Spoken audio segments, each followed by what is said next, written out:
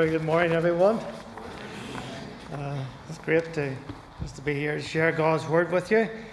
If you have a Bible at hand, please turn to John's Gospel, chapter 15, and we'll read from verses 1 to 17.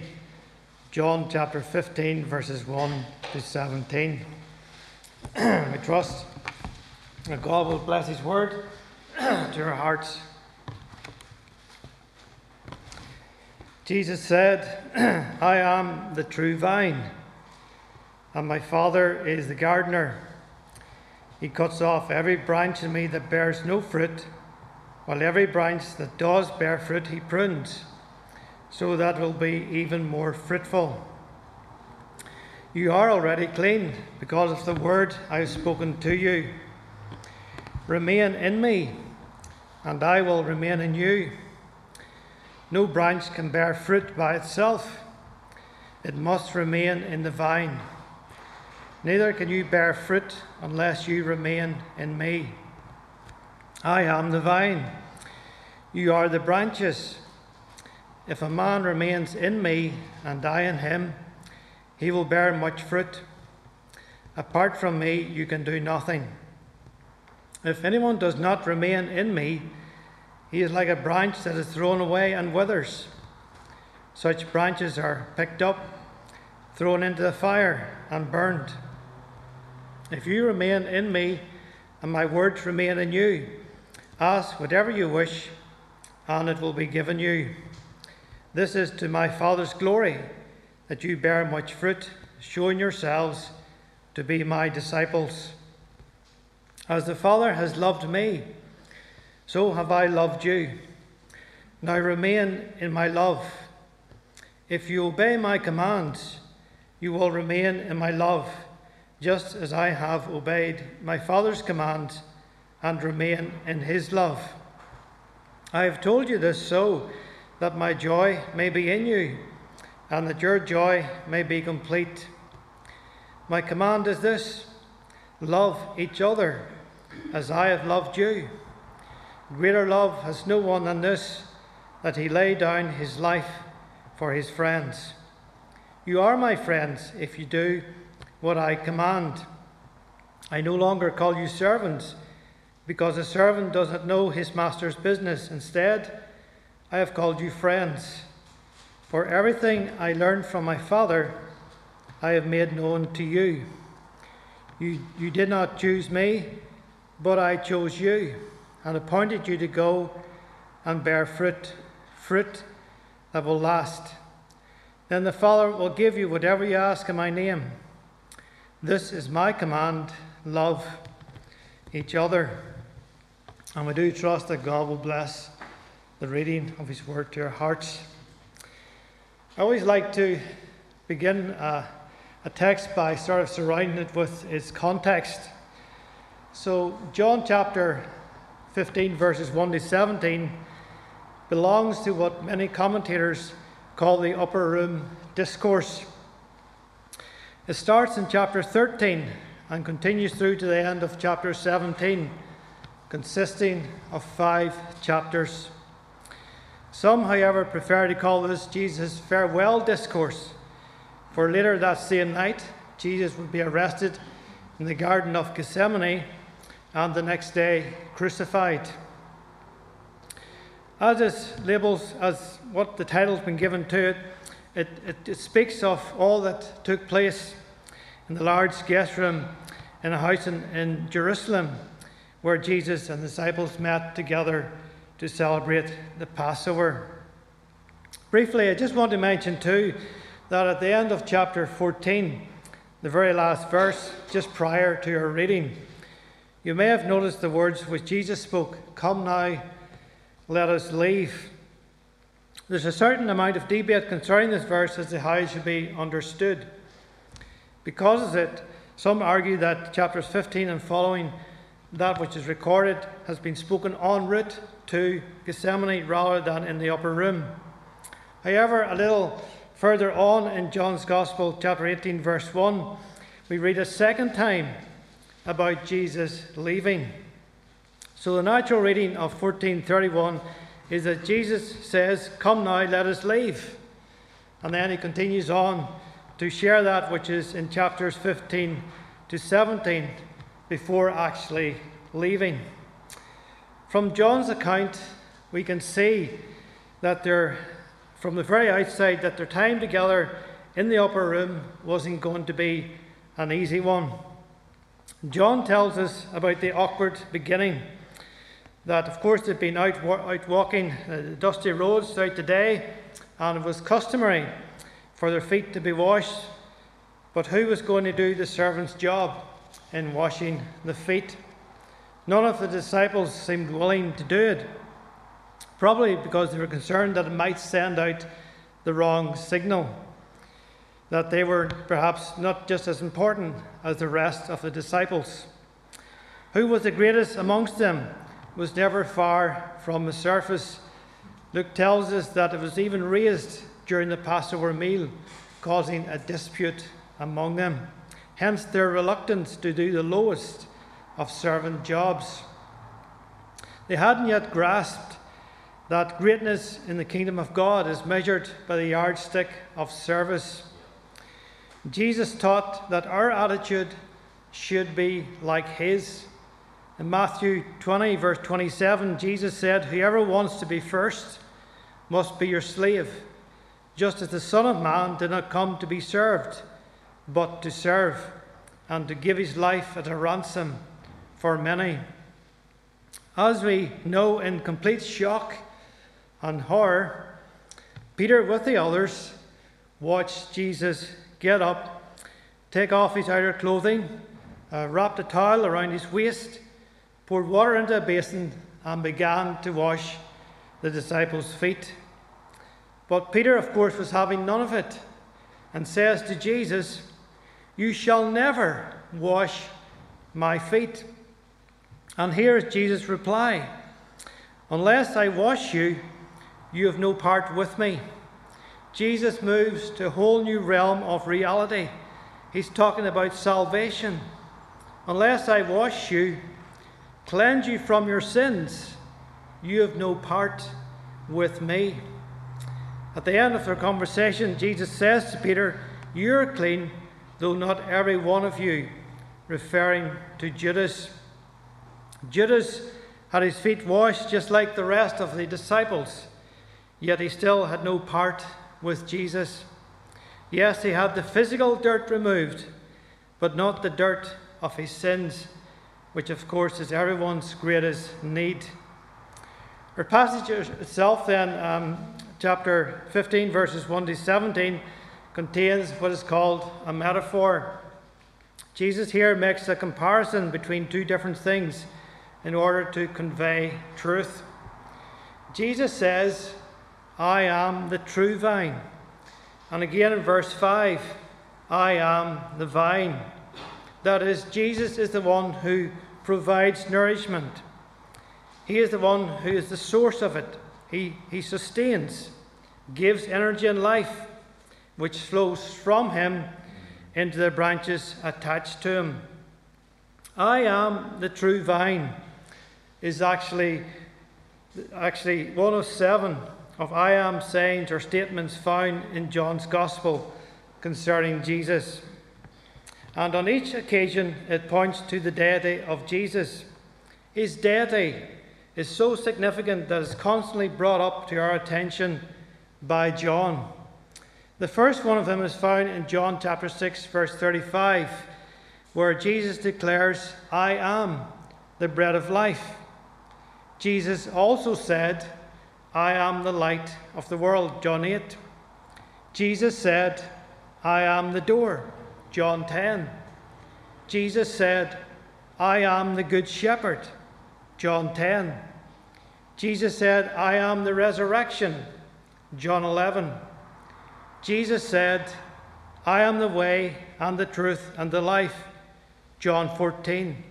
And Jesus said, "I am the true vine," John 15. This, as you may have noticed, is not what we find in Matthew 16, which is Peter's great confession, where Jesus asked Simon Peter, "Who do you say I am?" Peter replies, "You are the Christ, the Son of the living God." But in the I am sayings, Jesus is proclaiming himself to be God. For some, this was far too much to accept. The Pharisees once challenged Jesus on this very point about being his own witness. They said that it made his testimony invalid. Jesus replied, "Even if I testify on my own behalf, my testimony is valid, for I know where I came from and where I am going." And then he offered himself and his Father who sent him as the two witnesses required by the law. As Jesus asked Peter, "Who do you say I am?" I wonder what your response would be to that same question. It's crucial to give the right answer and believe it, because your salvation depends upon it. If you were to say, "Jesus, I believe he was a good moral teacher," actually not merely a good teacher, but a great prophet from God. And if you were to even to say, "I believe he is God's firstborn, created by God before the world was made," that's how exalted and significant Jesus is to me. Then that would put you on a path to a lost eternity. John 8, verse 24, Jesus says these words, "If you do not believe that I am the one I claim to be, you will indeed die in your sins." You see, you have to fully believe what Jesus says and honor him as such. You can't hold that Jesus is some kind of impostor or even blasphemer and at the same time receive God's salvation. Jesus clearly speaks about his deity. And of course, it never went down well with the Jewish religious authorities. We see this in John 8, where Jesus says, "I tell you the truth, before Abraham was born, I am." At this, they picked up stones to stone him. And we might ask ourselves, well, why such an outrage? Because they understood what Jesus was saying. Jesus was saying, "I am the great eternal God who exists not merely during Abraham's time, but before Abraham was even born." The name I am, of course, takes us back to Exodus chapter 3, where God spoke to Moses from the burning bush and said, "I am sending you to Pharaoh to bring the Israelites out of Egypt." Moses asked, "What if the Israelites were to ask me, 'What is your name? What shall I say to them?' And God replies, 'Tell them, I am has sent you.'" Jesus is saying, "It was me who spoke to Moses out of the burning bush in the far side of the desert. It was me who spoke and said, 'Take off your sandals, for the place where you're standing is holy ground.'" That remote place had its ground made holy simply because of who came to visit. "Holy, holy, holy," Isaiah writes, "is the Lord Almighty." So Jesus proclaims through these statements that he is God, and he looks to see our response. When Jesus said, "I am the true vine," his Jewish disciples would have not thought of this as a bizarre concept nor difficult to understand, since they were brought up in Judaism and lived in a Jewish culture. The vine was nothing strange to them. Firstly, it was part of their daily lives. Vines were in abundance in the land because they were heavily relied upon to provide something to drink, as clean water was not always readily available. But beyond that, every Jew for centuries knew that in the Word of God, Israel was often identified as a vine. In the book of Isaiah chapter 5 and verse 7 says, the vineyard of the Lord Almighty is the house of Israel. In Psalm 80 and verse 8 we read, "You brought a vine out of Egypt. You drove out the nations and planted it. You cleared the ground for it, and it took root and filled the land." Blessing was to flow from God through the vine Israel. They were meant to be a channel of blessing. And whoever was attached to Israel was going to be blessed. However, there was a problem with this vine. Even though it was well looked after and attended by God, it didn't produce good fruit, but it was defective. It should have produced the fruits of righteousness and justice, but instead it produced bad fruit, the fruit of violence and distress. In Isaiah chapter 5 verse 4, God says, "When I looked for grapes, why did it yield only bad?" And verse 7, "He looked for justice, but saw bloodshed."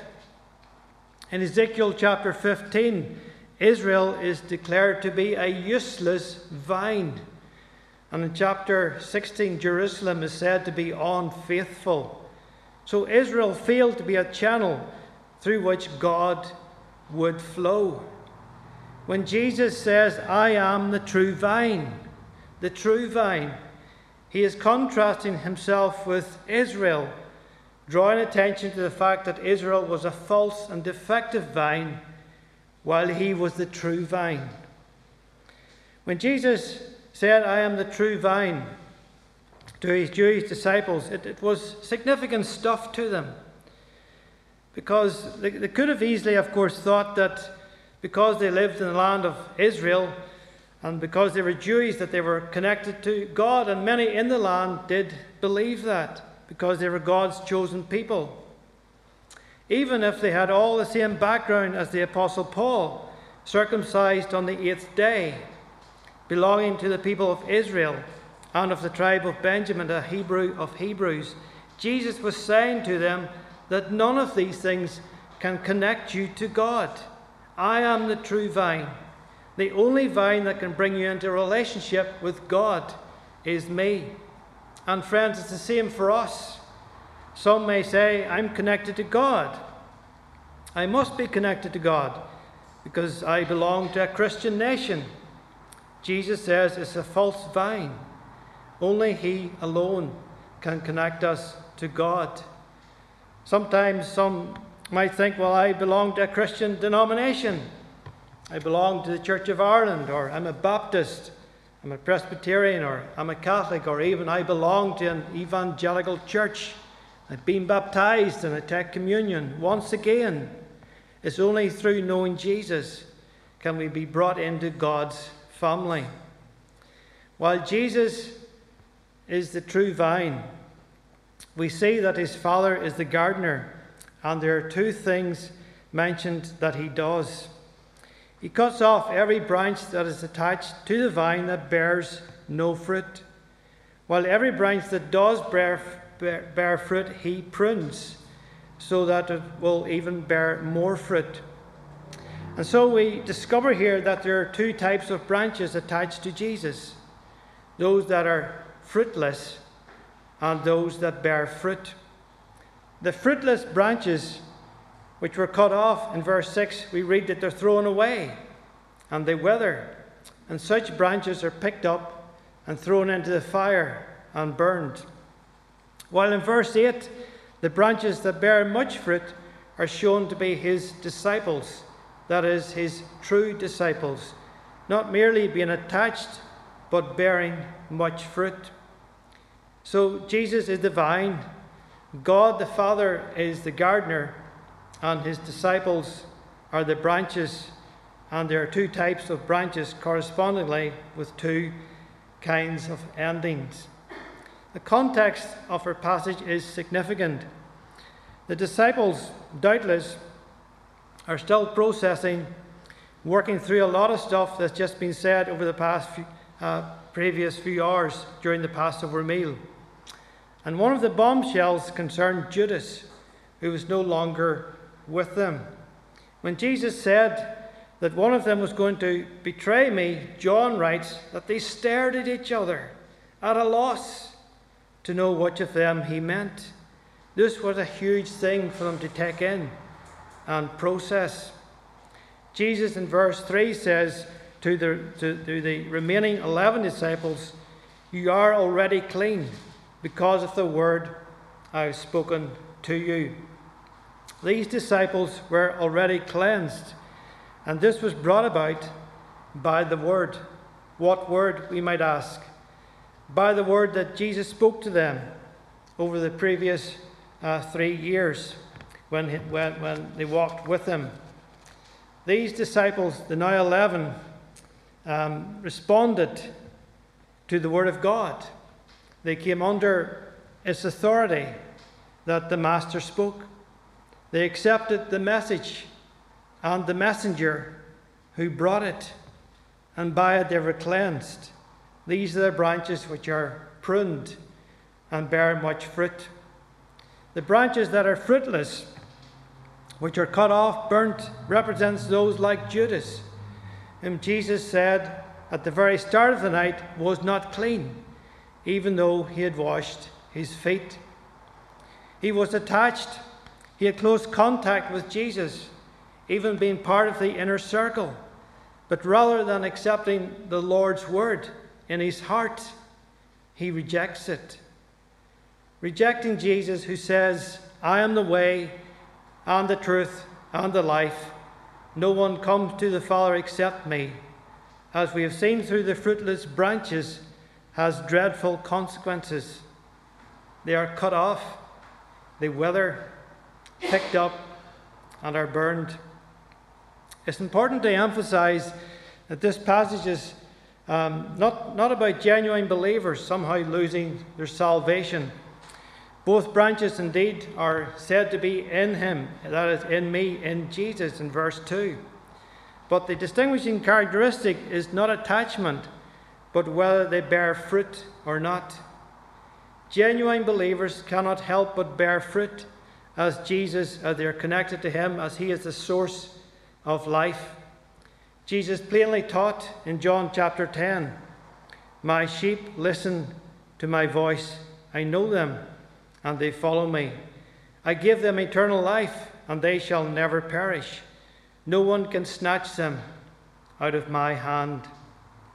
The fruit that genuine believers will produce are, of course, we know them well from Galatians, are love, joy, and peace, and patience, kindness, goodness, faithfulness, gentleness, and self-control.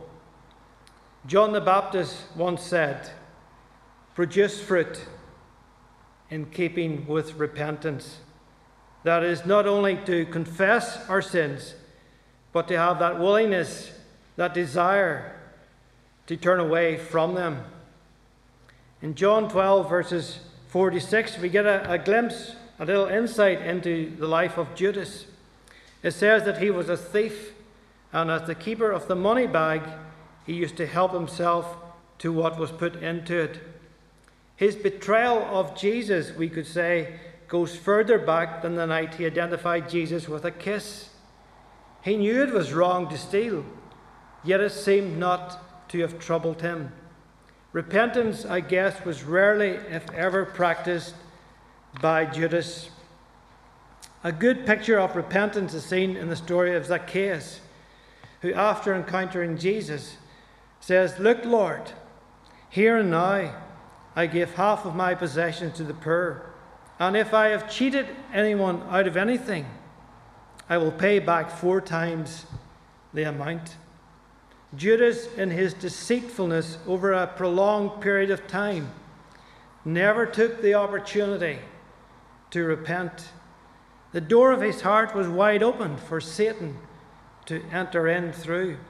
Satan, I assume, didn't have to use much persuasion to convince Judas that betrayal for 30 pieces of silver was well worth it.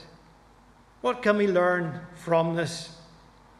We must not knowingly and willingly play around with sin and profess to follow Jesus. These stories are given not just to inform us about history, but to warn us in order that we will not follow that same pattern and ultimately end in the same ending that Judas had, where John says that he went out into the night that is, into the darkness of a lost eternity. As we draw near to the end of our time together, I want to finish with a few thoughts on verse 4, which says, "Remain in me, and I will remain in you." These words are obviously speaking about intimacy with God. Knowing Jesus can't ever be reduced to merely seeing it as a ticket to heaven. Psalm 42 verses 1 and 2 says, "As the deer longs for streams of water, so I long for you, O God. I thirst for you, the living God. When can I go and stand before him?" The psalmist reveals to us something of the longings that are within the inner man. He obviously is longing for a deeper relationship with God. Concerning this psalm, Charles Spurgeon wrote that David was longing for the renewal of the divine presence, struggling with doubts and fears, but yet holding his ground by faith in the living God. David, he says, was heartsick. Ease he did not seek. Honour he did not covet. But the enjoyment of communion with God was his urgent need for his soul. He viewed it not merely as the sweetest luxuries, but as an absolute necessity, like water to a stag. And we trust that God will bless His word to us. Thank you for listening to this Castlereagh Fellowship podcast. For more podcasts, Bible teaching videos, and to see what's going on at the church, please visit our website, castlereaghfellowship.com. God bless.